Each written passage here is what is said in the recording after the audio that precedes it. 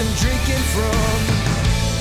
They're drinking dirty water, drinking dirty water. You're feeding them lies, feeding them lies, feeding them lies, feeding them lies. What is up?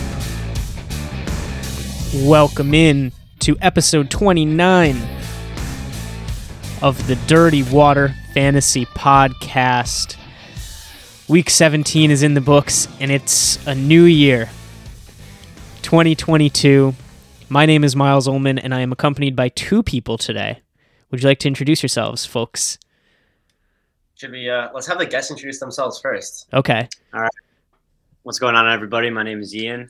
I am a fellow league mate of Chandler and Miles, and unfortunately, I am also a loser in the final of our league this week to Chandler. Wow, stealing my thunder big time there. Recurring guest Ian on the podcast. Congrats, Chandler. Congrats. Thanks, I am truly happy for you. I hope you understand that I'm sincere. All right, there'll be plenty of. But it hurts. It hurts. There'll be plenty of gloating later in the episode. I am Chandler Hennig, everyone. Welcome into the Dirty Waters for Fantasy Football Podcast. As Miles said, we are in a new year here, but Week 18, we know some of you out there have matchups this week, so we are here to hopefully guide you to victory and do a little recapping of our own matchups. But yeah, Miles, that's it for the intro. Anything else we need to add there? You tell me, Chandler. Is there anything else we need to add there? No, I want to get right into the league update so I can load for a little bit. That's why I asked right there. Okay. Chandler, how did you do in your leagues this week? I won my league this week, actually. So as Ian stole my thunder, we had the finals. We were in the final matchup for the keeper league that we are both in, and yes, I pulled it out on a superhero-esque performance from Amon-Ra, Yu-Gi-Oh!, the Sun God, St. Brown, and yes, very close. Ian, I thank you for your congratulations. You are one of the best fantasy football players that I know, which is why I was so scared about this matchup going into this week. But you gotta beat the best to be the best, and I feel like I did that this week. So, Miles, there is another Dirty Water Fantasy Championship on the board, in addition to Thomas's from last week. So, yes, I think sir. we're a pretty hot start for the podcast, you know? Yeah, absolutely. I was stoked that you won because it's a little validation. The principles, the strategies that we've been preaching all season have proven themselves to work out. You won our main league, what we consider our main league, and Ian, who I know agrees with a lot of what we say, especially in terms of strategy, came in second. And so, you know, it is a testament to the fact that hopefully we know what we're talking about. I like to think that we do. It didn't work out for me in terms of my specific players this year, but, you know, over the long run, fantasy is about maximizing your probabilities, right? And so we did that. Absolutely. So that was my only matchup. Ian, are you in any other matchups? Or are you done this week? Yeah, so I was in another final. I'm actually still alive, technically. I'm currently down 44. I have Najee and Deontay left, and he has Chris Boswell. So I don't know. It's not looking great. But the story of this is that I started all of the wrong players this week. I mean, I had Jamar Chase on the bench. I had DK Metcalf on the bench. I had Elijah Mitchell on the bench. Like, it wasn't going to happen this week, you know? Like, sometimes the fantasy gods are not on your side, and you know, I've been fortunate that they've been on my side a lot, and you know, it can't always continue, so fair enough. It is what it is. A dynasty league with kickers is pretty rough also. Yeah, I mean, I've been saying that, but I'm only one person, you know, at the end of the day. But every offseason, I'm a proud leader of get rid of the kicker brigade. So amen to that, buddy. Fair enough. All right. So as Chandler kind of alluded to at the beginning here, we do have a different format for the episode today. You know, it's going to be a quicker one since very few, if any, of our listeners are playing in a Week 18 game. We're really just going to cover some quick RB pickups for Week 18, just in case you are playing in that game. And, then a few key headlines, storylines from the week that may be relevant for Week 18 or the 2022 fantasy season as we start to look ahead. As a disclaimer, Chandler and I are going to take a few weeks off, and once we are both back in Boston, we'll get started on some review podcasts, some off-season podcasts, things like that. So stay tuned for all of that. This is kind of just, you can, I guess in a way, think of it as a primer, just some interesting, thought-provoking questions on hand today as we start preparing for the future. So I guess we can get into it. Chandler, do you want to kick us off here? Yeah, absolutely. So just as a reminder, we're going to run through a couple of RB pickups, and we're starting with Darrell Williams. This is a priority ad this week, especially if you would be typically relying on Clyde Edwards-Helaire in your Week 18 matchup. As a reminder, CEH was out with a shoulder injury in Week 17. I think he's probably questionable right now. And Williams took advantage. He was 14 rushing attempts for 88 yards and 2 touchdowns. And he also had 3 catches for 19 yards. They trust Williams. He is the bell cow back with CEH out. And if CEH misses time, Williams has a floor as an RB2, and he definitely has a higher ceiling than that. Yep. The next name we wanted to bring up is Rashad Penny. He carried the ball 25 times for 170 yards and 2 touchdowns plus 2 targets. He is someone you can pick up and play and expect to get at least 20 carries probably in Week 18. And also he's probably going to be the starting running back for the Seahawks next season. I don't think it's going to be Chris Carson coming off of what seems to be a pretty serious neck injury, neck surgery. Do you guys agree with that take? Yeah, I mean, Ian, he's on your roster right now in the keeper league. You unfortunately did not play him, which was understandable based on your options in our matchup. But this is a keeper league. Are you looking at Penny next season as a possible keeper if that shakes out how Miles thinks it might? I think with my other options, it's probably going to be unlikely just because Penny is the kind of guy who, sure, he could be a league winner, if he's able to stay healthy. He's always been good when he's healthy. The issue is that he can't stay healthy.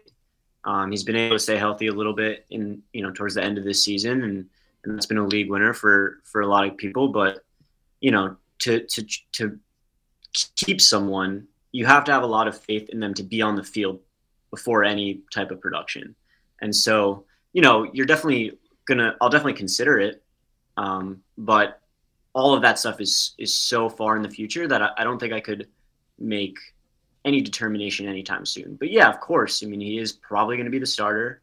Carson might just not be that good, even if he's able to return from this injury. And I think the Seahawks know what they have in Penny now. But one other quick note that I want to add here is, there's a lot of talk that Russell Wilson might not be on this team next year. And if that's the case, this could just be an absolutely awful offense. And so, that's another thing to keep in mind. But again, we won't know that until later. Yeah, that's a fair point. I mean, there's definitely talk of one of Wilson or Pete Carroll not being there as well, too. So a lot of things potentially going to change in the offseason for the Seattle team. Including Penny himself. He is not on a contract yet for next season, so it's all really conjecture at this point. All right, let's move on to the Eagles running backs. We have to name them as a group because that's how it works on the Eagles. Miles Sanders is expected to be out for Philly's Week 18 matchup versus Dallas.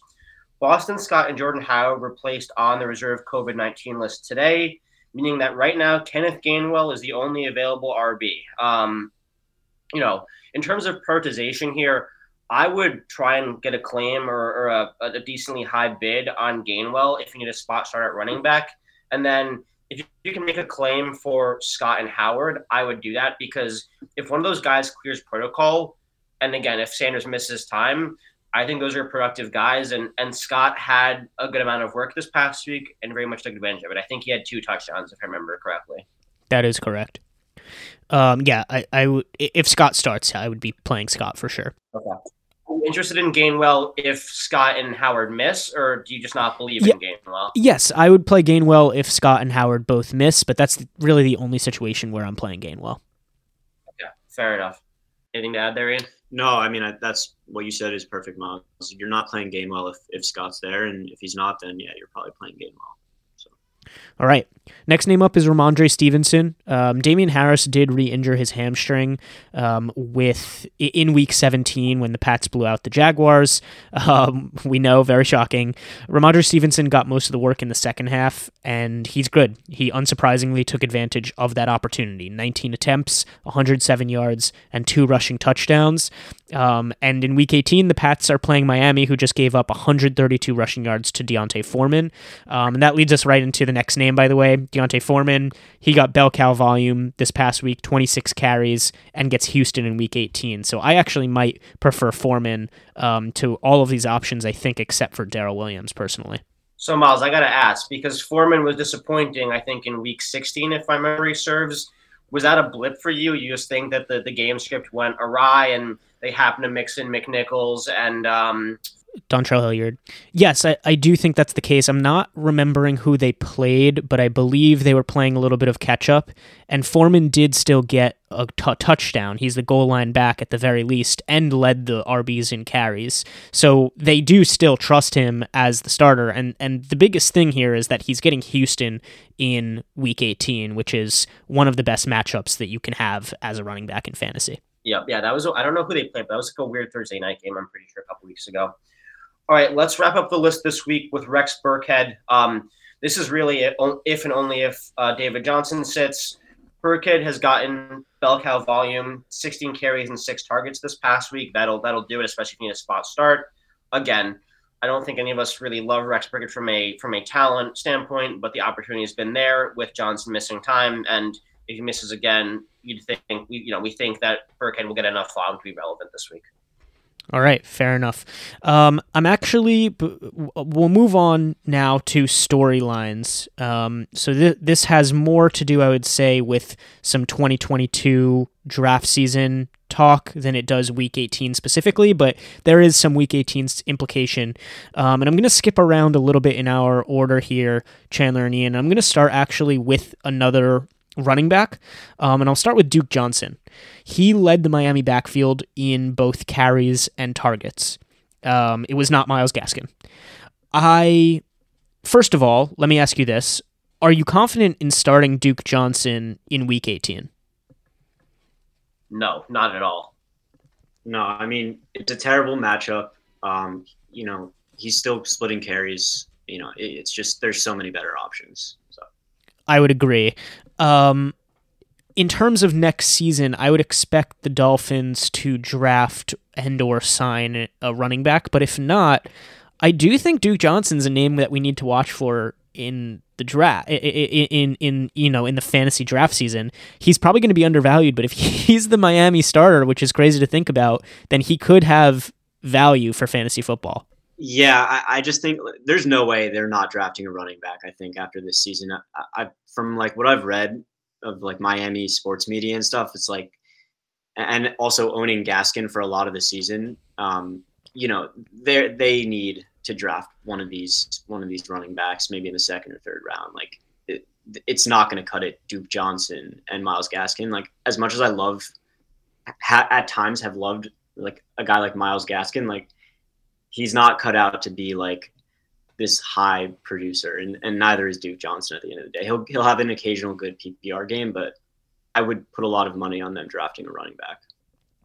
Yeah, I think I'm with Ian too. They have not shown much loyalty to running backs this season, and partially that's been because they've got injuries and they've been dealing with COVID in that unit particularly. But I just, I couldn't recommend playing Duke Johnson this week, and even if he ends up as the nominal starter in Miami next season, I think you'd still have pretty good odds by the time the season is done that there'd be another guy who kind of comes out of nowhere and ends up as the guy to own, because that's what happened this season pretty much with Gaskin nominally being the guy to start. And then by the time the season is over, he has essentially been unplayable and probably droppable as well too. Okay. For the sake of segue, but also for the sake of interesting discussion, Ronald Jones is going to be a free agent, and he has at times performed for the Bucs and at times been extremely disappointing. Could you see Rojo signing with the Dolphins? And if he did, would you be in on Rojo for next season? Yeah, I'll take that one to start. Absolutely. The thing we've said it, I think, a lot of times on this podcast over the season, but the issue with Rojo has never been the talent. Rojo is a talented running back. He seemed to have some issues with drops, which is unfortunate, especially playing with Tom Brady, a player who wants his running backs to be reliable pass catchers as well too. But if he's going to get volume in an offense, and Tua has been playing well of late too, that offense seems to be decent and they have good weapons, I would be fully in on Rojo. Yeah, I mean, I would just say like someone like Rashad Penny would actually have me more excited on the Dolphins, just because I think he can do more.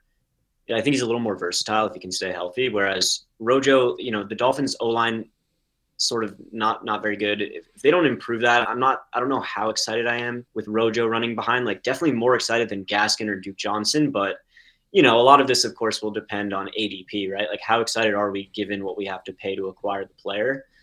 But Rojo, no matter what, is definitely an upgrade over what they currently have and should be viewed as that regardless if he does join the team. All right, fair enough. If Rojo does leave the Bucks, which is still a big if at this point, Keyshawn Vaughn would either become the starter for the Bucks if Leonard Fournette also leaves, or the backup to Leonard Fournette. Vaughn this past week got the same number of opportunities, 11 total, 8 carries and 3 targets, then did Rojo, again, 11 total. He had 10 carries and 1 target. But Keyshawn Vaughn was actually more efficient. I don't think we need to discuss Keyshawn in depth, but he's definitely someone to watch for next season if/when Rojo and or Fournette leave the Bucks next year. Would you agree with that? Yeah, absolutely. And I think I can very much imagine that if Rojo leaves, even if Fournette resigns, that Keyshawn Vaughn will be one of these guys in the bottom of that elite handcuff to your running back. So we think about guys like Alexander Mattison, AJ Dillon coming into the season for this season. If Vaughn is the primary guy there and he's shown some, especially some pass catching chops as well too, he will absolutely be a guy that if you're taking Fournette, early as your RB2 probably, we'd probably strongly recommend paying up a little bit, maybe around early, or if you have an auction a little bit higher, and taking Vaughn as that guy who's going to sit on your bench and hopefully you don't really need him. And again, that we're only one season removed from a committee in Tampa Bay. I mean, this is the first time we've seen Arians do this, which is why it's so surprising. So, it's possible again that Vaughn will have some standalone value even if he is the backup. So, yeah, if it's just Fournette and Vaughn, I will be in on Vaughn next season as well. All right, we'll stick with the Tampa Bay Buccaneers here. For those of you who don't know, Antonio Brown had an outburst. I don't know what we want to call it. A tantrum, a fit. What's a good name here, guys? How about Antonio Brown? He had Antonio Brown. Is that that's a new noun? Okay. Anytime a player freaks out, it's an Antonio Brown. Is that? Well, I mean, it's never happened before, right? Like it's never happened before that the guy just took his pads off on the sideline, and then there's that picture of him in the end zone while the other players, like who are actually on the field, like in the background, are like getting ready to like go back out there, and he's like looking at the crowd and like running into the tunnel. Like this is, and he's shirtless as well too. Notably, he is shirtless at that point. He's shirtless, yes. Yeah. So yeah, in case you weren't aware, AB is theoretically not a member of the Buccaneers anymore. He hasn't been officially dropped as of today, recording this, but I don't think that he's going to play for the Buccaneers again. And I mean, do you guys think that Antonio Brown is going to play in the NFL again? Yeah, I'll take this one because I actually traded for Antonio Brown at the very end of this season in Dynasty, and so his future is very relevant for that team. I am not confident at all that he will ever play again. I will probably try to trade him. If Brady couldn't save him after his long list of antics throughout Antonio Brown's career, he's just done some crazy stuff. Like I don't know who is. Who's going to tolerate that? What kind of coach is going to look at that outburst and be like, maybe we can salvage him and he could be good for our team? Like I think he's just toxic. So it's unfortunate. He's one of the greatest ever. Yeah, and I think that's why so many teams keep giving him a shot. But anyway, with AB off of the Bucks, and Chris Godwin on IR, which we talked about in the last episode. Cyril Grayson seems to be a name to watch, wide receiver for the Bucks. He had 6 catches for 81 yards and a touchdown on 8 targets. And in this game, he out-targeted everyone on the Bucks except for Gronk. Anything to add there, guys, or is he really just kind of someone to watch in Week 18 in the playoffs? Yeah, I mean, I guess the question back to you, Miles. I don't know if I'd want to trust Grayson in Week 18 if you need a spot start at wide receiver. I imagine on most waiver wires there are players that I'd be more interested in picking up and playing in my lineup. Again, it's great that this guy popped with some opportunity, but you got to remember that Mike Evans is still banged up. I'd imagine he'll be healthier for the Week 18 matchup, and it's. I think Evans and Gronkowski are the guys there from a reception standpoint. Yeah, that's a good point, but I also, there's a chance. Who are the Bucks playing next week? Pulling it up now. It's Carolina, so it's not it's. There's a chance they get out to a lead early, and then Grayson operates as the wide receiver 1 for the second half or something. That's a little bit narrative-y, but I'd probably not love the idea of playing Cyril Grayson in Week 18, but I'm willing to if I were in a pretty desperate situation. Sure. All right. I mean, I think I'm right there with you as well, too. Again, just to reiterate, I think there's going to be better options on most people waivers wire if they need an emergency wide receiver start or even a flex as well, too. Okay. Cyril Grayson in Week 18 or Zay Jones, wide receiver for the Raiders. He's seen at least 8 targets in 3 straight weeks. For me, it's Zay. I think this is shocking to say, but I think NFL defenses are starting to realize that Hunter Renfrow is the guy in Las Vegas. I don't want to say they're game planning for him exactly, but he is arguably their biggest weapon in the receiving game with Darren Waller out, and teams are doing their due diligence with Renfrow of late. He's been, and Ian's pulling it up now. He's been, so I see on there he bounced back in terms of targets this week. He had 9. He only had 3 in 5 of the 2 previous games. He did score a touchdown this week as well too. But it is LA next week as well too, which is a tough matchup. So I'm in on Jones. I think especially with Waller being out for the rest of the season. But that's just my take on this. Yeah, just to add, I totally agree with Chandler. I mean, I think the Zay Jones thing is for real. Carr really likes this guy, and I think it's taken the Raiders a while to sort of figure out what their offense is after Ruggs and what with Waller out. Just to note, though, there is some talk that Waller could be returning for this game, in which case Zay Jones may not be a great start, but I still think we all should probably be leaning towards towards Zay Jones over Cyril Grayson, just because of how speculative Grayson is. Yep, I would agree with everything that you guys said. While we are on the topic of wide receivers, some bad news, I guess. Michael Gallup tore his ACL in this week, and he was on a contract year. I guess the question here is, are we expecting Gallup to leave Dallas next year, or does this kind of change things and now we're expecting him to be back on the team? Yeah, so I think the expectation was if he stayed healthy, he would for sure be leaving. Everyone knows that he's talented. He could be a wide receiver 1 on certain teams, that don't have depth. Now, I'm not so sure. I don't know the cap situation off the top of my head, but it is, I could see sort of a scenario, cap permitting, where they do bring back Gallup on like a smaller contract because he got hurt. But it's just too hard to know. I mean, they could easily cut him too. Cedric Wilson has been playing really well for the Cowboys. He has. And so I think maybe the Cowboys look at that and they say, okay, wide receiver is a position we're pretty good at. And yeah, maybe Gallup goes now that the injury is here and it's an ACL, he's not going to be ready for next year probably. So in the beginning, at least. Yeah, nothing to add there. I think that's what my take as well too. And I think the Cedric Wilson piece is relevant there. He has been showing out a little bit of late too. All right. I'll stay on the topic of wide receivers here. And I wanted to pose an interesting question as I was looking through the box scores this week. Allen Robinson continues to be out-targeted by Darnell Mooney. And this past week, Andy Dalton was throwing the ball. It wasn't Justin Fields. It wasn't Nick Foles. Andy Dalton, even going into this year, we thought of as a capable enough quarterback to sustain fantasy relevance for a guy like Allen Robinson.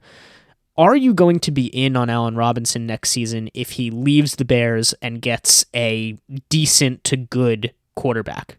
Yeah, I will be. We valued, I think, Allen Robinson as a low-end wide receiver 1 this season. It will not be that for Robinson because this is a scary dip.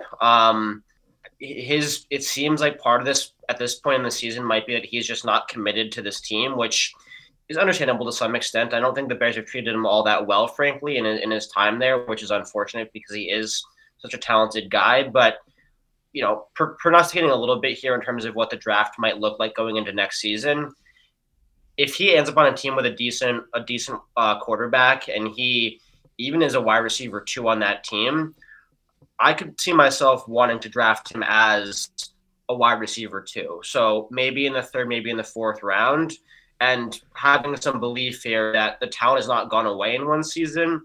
It was a lack of chemistry or lack of belief by the team in Robinson, and everyone knew he was playing on a franchise tag. That was not a secret, and we also knew that he wasn't super happy about being tagged last year by the Bears as well. So I think all those factors come into play, and again, I imagine that by the time draft season rolls around, I'll have him in the wide receiver 2 range. I mean, Ian, what are your thoughts there? Yeah, I agree with you on everything regarding, the franchise tag and things like that. I think he's on the record saying that playing on the franchise tag for Chicago was at the bottom of his list.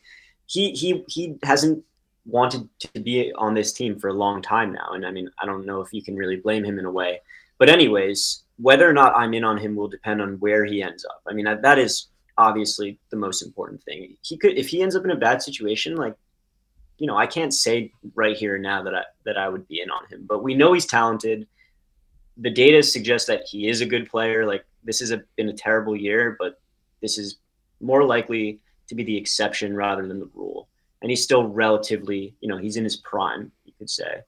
So Ian, I gotta ask a question on quickly. When you say bad situation, he has been productive, really productive with bad quarterback play. So is a bad situation more about the QB talent or more about the opportunity that he'll be potentially seeing in whatever offense he lands on? I think it starts with the QB. I mean, we're seeing what happened with Kenny Golladay this year in a team where the quarterback just can't get him the ball. For example, if Allen Robinson ended up on the Giants, just forget about anything else. But if Daniel Jones was his quarterback, I don't know if I'd be in on Allen Robinson, right? That's fair. Yep. It's just there are certain franchises where it's just not a good fantasy situation for these players, no matter how talented they are. So it really will depend on that. Yep, that's a fair point. Yeah. Also, obviously, depends on his ADP, as always. All right. I think I would be remiss not to include Ja'Marr Chase's stat line from Week 17. He caught 11 balls for 266 yards and 3 touchdowns on 12 targets. And he set the record for single game receiving yards by a rookie. Dude's an absolute stud. And if you took a chance on him in the 5th round of your fantasy drafts this year, congrats on your probable championship that you are running away with at this point. Anything to add on Chase, you guys? I mean, I'll give a quick shout out to Jonah in the Dynasty League. He did take Chase. I don't know what round he took Chase in actually, but Jonah's winning the Ian's saying third to me. Third-ish, whatever. But yeah, I mean, Jonah took Chase. He won the championship in that league. So shout out Jonah. That's in our Dynasty League that Miles and Ian and I are all in. And Ian and I were having this debate yesterday. If Chase is the wide receiver 1, if you had a startup draft in Dynasty, and if he's not the 1, he's probably the 2. So yeah, I mean, congrats if you owned Chase in redraft. If you owned him in keeper, congrats. And if you own him in Dynasty, I don't think you need my congratulations. You're going to be in good shape for a long time, probably. Yep, agree with all of that. Again, while we're on the topic of rookies, Kyle Pitts hit 1,000 yards as a 21-year-old rookie this past week. I think he's going to be a fantasy stud for years, and I was looking back actually today at his game log from the season, and I believe in 17 games he had 7 games above 10 points and 10 games below 10 points. So he was cold more than he was hot. And I think people might look back on this season, and not feel very positively about Kyle Pitts' season, but he's the tight end 5 on the season. The fact that he hit 1,000 yards as a 21-year-old rookie is insane. He has more yards as a rookie than T. Higgins and CeeDee Lamb had as in their rookie seasons. And he's a tight end. Like, that's insane. He's going to be a stud for years, and I think we just need to remember that, because next season, we shouldn't look back on this season poorly, is I guess what I'm trying to say. We should remember that this was actually a really, really good season for Pitts. So, Miles, I'm asking you to guess a little bit, but is Pitts going to be the bottom of your tier 1 for tight ends next season, you think? Probably. There are a lot of question marks in Atlanta. Will Ridley be back? Is Matt Ryan still going to be the QB? Are they going to draft a running back? Are they going to beef up the O-line a little bit, et cetera, et cetera? But probably I think he will be in my bottom tier of tier 1. At the bottom of my tier 1 tight ends, just with the year 2 jump and already seeing how good he was in his rookie year. Yeah, and Ian is nodding his head as well, too, just for our listeners. Yeah, just real quick to add, I mean, he had 1 touchdown this year. I mean, that's going to regress positively. He's just too talented for that not to happen. And, the only caveat I would add is that, there really are very few, if any, players where it's like, I like this player next season no matter what. Like, we still need to see what happens. Like you said, there's a lot of unknowns in Atlanta. But I do think Calvin Ridley coming back will unlock like the offense more for Pitts. And yeah, he's just too talented. But you got to watch the ADP, right? Like, a player is a good draft pick, but he's not always a good price. He's not always at a good price. So just got to be careful. Yep. Yeah, if he, creeps up above Mark Andrews, for example, then I would rather have Mark Andrews probably around later or something along those lines. I'm obviously speculating, but, just that's to your point that ADP is the most important thing here, always, really. All right, let's move on to a couple different positions. I guess just something that I wanted to call out again, reviewing the box scores this week. If the Bills don't draft a running back, I think that we need to remember that Singletary will be an undervalued, probably, RB2. He had 23 carries for 110 yards and 2 touchdowns this week. He was on Chandler's championship roster, and he really, really came on in the last month or so once the Bills started giving him bell cow opportunity. Yeah, I'll take this one to start just because he was on my roster. We kind of knew this a couple weeks ago with Zach Moss being inactive, I think in week 16 or week 15, that Singletary was looking like the guy. And it was kind of confusing for a stretch because I think in 1 week he got like 20 plus carries. And then the next week he got significantly less carries, but he got a lot of targets. So it's unusual for a running back to jump right in terms of like why they are valuable. Typically they either are a pass catcher or a good runner or at the elite level, both. So that was kind of confusing, but yeah, I mean, Singletary's been on fire. I will say, and yes, if the Bills do not take a running back, I think Singletary will be a solid, probably low end RB2. And the reason I say low end is because he's on the Bills, and that means that Josh Allen is his quarterback, which is good from a offense scoring opportunity standpoint in general.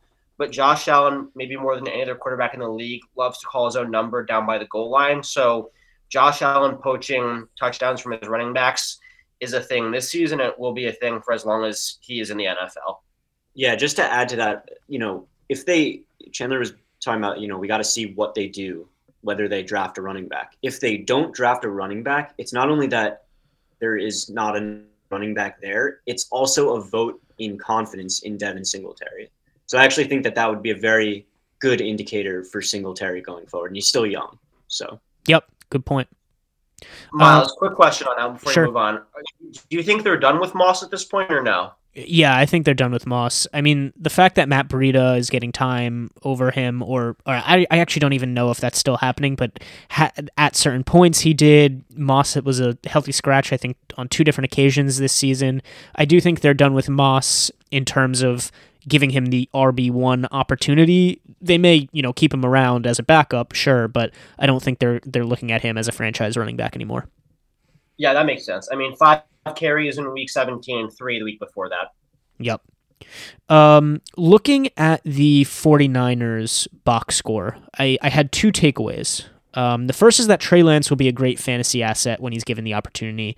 He had 19 points after, if I'm remembering correctly, he had a rough first half and a better second half. But either way, he's a rushing quarterback, and we've talked so many times on this podcast about how rushing quarterbacks are a cheat code for fantasy football. If he is the starter next season, I will be very in on him. Obviously, as always, depends on his ADP, but anything to add there, guys, on Trey Lance? Yeah, I'll take this one just because I traded up for Trey Lance in our dynasty draft this year, so I was really excited to take him. I was hoping he'd play a little bit more than he has, but Jimmy G's been the starter. Yeah, I mean, you hit it on the head. Like, he's a running quarterback, and if he's accurate and he's in a really good system, but if he can prove to have the mental aspects of the quarterback position worked out, then he has the Josh Allen type upside, the Lamar Jackson type upside. I don't know if the 49ers are very invested in Jimmy G. I think it's just sort of like they had to use him this year because Lance wasn't ready. And it'll be really interesting to see whether Jimmy G is still around after this year. And it's obvious to say, but the Niners have some incredible weapons. Miles is going to talk about the running back situation in a second here, but I mean, Ayuk has been frustrating this season, but Ayuk is super talented, and we know the health problems with Debo, but Debo's been managing to stay healthy this season, and he is, I think, a top 5 wide receiver right now. Yeah, and what Chandler was alluding to here is another important takeaway here, which is that Elijah Mitchell was still very productive for fantasy despite having Lance at the helm. And what I mean by that is sometimes we downgrade our running backs when they're playing alongside a rushing quarterback because we think of them as taking away some of those rushing opportunities and maybe some of those rushing touchdown opportunities. Mitchell had 21 carries for 119 rushing yards plus 2 targets and a receiving touchdown. So he was really, really good. He was still used as an RB1 bell cow workload, and that to me is really, really reassuring for the long-term value of both of basically Mitchell with Lance at QB and just what that backfield situation will look like for the 49ers moving forward. Yeah, absolutely, and a reminder to always pick up Jeff Wilson at the end of the season too, because he will deliver fantasy value in the playoffs somehow. We don't know how, but somehow. Yep, good point. And we have one more takeaway here. Chandler, I'll let you talk about this one. Yeah, I mean, I mentioned him already, but I just want to talk about Yu-Gi-Oh! A little bit more. By the way, still sub 50% rostered. If you need a flex start this week and it's week 18, he is your guy. All the other running backs in that list are going to get a ton of volume, which is great. And if you need a floor, maybe some of those guys are better options. But I don't know how many times in a row Yu-Gi-Oh! Can have blow-up performances and not be respected by fantasy football. It's mind-boggling. But yeah, I mean, overall wide receiver 6 from his breakout in week 11 to the current week. That's just indicative of how good he's been. And it was a joke, I think, for the first couple of weeks, Miles, but he is a free agent pickup, which means he is an 8th round keeper value in our keeper league, and he is going to be in heavy consideration for myself next season. And that's a QB situation that's in flux. I don't think the Lions are really tied to Jared Goff. They had some good moments with him, but I think they realize they need to upgrade a quarterback if they're going to be competitive in a tough division. And if Amon-Ra gets attached to a good quarterback, I think the sky's the limit for him. And I'm super excited to have him on my team. I wish I had him on my dynasty roster, frankly, at this point too. And if you do have him on my dynasty roster, hold him, please, because again, I want to see how good this guy is. Yep. Good point. Ian, anything to add? We haven't asked for your thoughts on Yu-Gi-Oh! This season. Yeah, I mean, it's unfortunate that I was on the sort of the receiving end of his great performance, but yeah, he's awesome. And I would actually the only thing I want to add, I actually disagree with Chandler about holding in Dynasty. Every player has a price, and right now the Yu-Gi-Oh hype is just through the roof. And like 6 weeks ago, like he was just another guy on the Lions. Like again, I'm not saying he won't be really good. He could end up being a really good receiver for years to come. But like if you can get 2 first-round picks, like something ridiculous for someone who doesn't know how to fairly value players, like you got to take that deal. I mean, this is just at the end of the day, this is 6 weeks of awesome performances by a team with a lot of garbage time. Like I don't want to. I'm bullish on Yu-Gi-Oh, but to a point, right? There's always a point, and we just need to keep that in mind. Yeah, and you can say that about any player in fantasy, in Dynasty. Every player should have a price, and you should always be listening to offers, but obviously every player has a different price. What is that price that you would be willing to give away Yu-Gi-Oh for if you had him? Would you give him away for a first rounder? I think I would actually point that question to Chandler as someone who's sort of had him and sort of been monitoring him a little bit more closely. Yeah, I mean, I think it depends on where the first rounder falls in a rookie draft, Miles. I think if it's a late first rounder, I'd probably rather have Yu-Gi-Oh. If I have a chance to get a running back who's going to be a starter next season and will have, what is nominally you're projected to be 3 or 4 seasons of I want to say bell cow work, because that seems to be going away a little bit in the league, in recent years, but it's going to get starter volume, then I consider that trade. But, I was going to ask this question to Ian, but I think I'll answer it myself. Like, if I think about a startup draft in terms of wide receiver rookie rankings, I think Yu-Gi-Oh is starting to be like in my fringe wide receiver 2 territory. I think he's super young, and he's shown some flashes here in terms of the talent. And again, if they can figure it out next season at quarterback, I don't know if they're going to trade for someone, if they'll draft somebody in Detroit. But, I wouldn't think anyone was crazy if they took him as a low-end wide receiver 2, maybe a high-end wide receiver 3 in a startup draft this year. All right. Well, we'll see how that shakes out. That'll do it for us. There is one more game left in the week 17, what we consider really one more game left in the fantasy season for 2021. I will be providing my thoughts on tonight's Monday Night Football game, and that will be my last of the season. You can follow me at Miles Ullman FF to get that. The show is at Dirty Water FF. Those are both on Twitter. On Instagram, we're at Dirty Water Fantasy. Facebook, Dirty Water Fantasy. We're on Apple Podcasts, Spotify, all other platforms at anchor.fm/Dirty Water Fantasy. Write us a message, leave us a review, like, subscribe, click the bell, all that jazz. And as we close out the season here, a couple of notes, I guess. One is especially if you earned money for winning your league, we would encourage you to consider donating to the various charities that your fantasy players who helped you win your leagues, the charities that they support. We'll retweet a list from the Dirty Water Fantasy account. The list comes from Michael Gelkin, and that has the different charities that a lot of fantasy relevant players support. And I think it would be a great gesture in what is a challenging time for many right now to donate some of your winnings. Whatever you can, I think would go a long way. The second note that we have for you is thank you so much for sticking it out with us this season.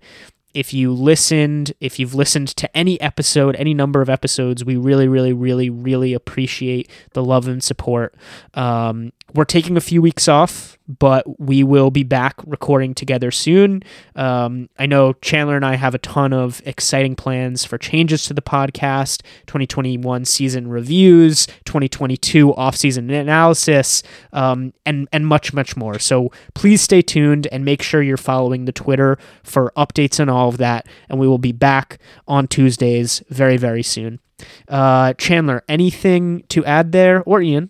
Yeah, I mean, I just gotta echo the thank yous. This has been incredible, Miles. I can't have imagined being where we are now starting in episode 1. It's been an incredible ride, and I'm thrilled to keep it going with you. And the end of one fantasy season means the next one is not that far around the corner too. I'm looking forward to a couple weeks off, but off season starts soon, and we've got a lot of work to do to get ourselves and our listeners to the championships in 2022. So I'm looking forward to all that as well.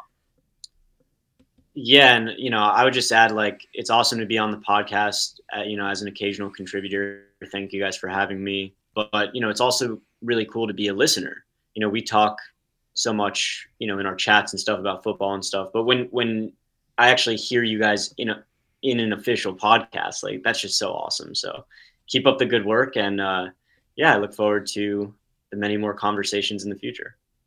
Thanks, Ian. And thank you for listening. We appreciate all of the love and support. As I said, good luck, and we love you. Love you guys. You're feeding them lies while you're dying inside, dying inside. Oh!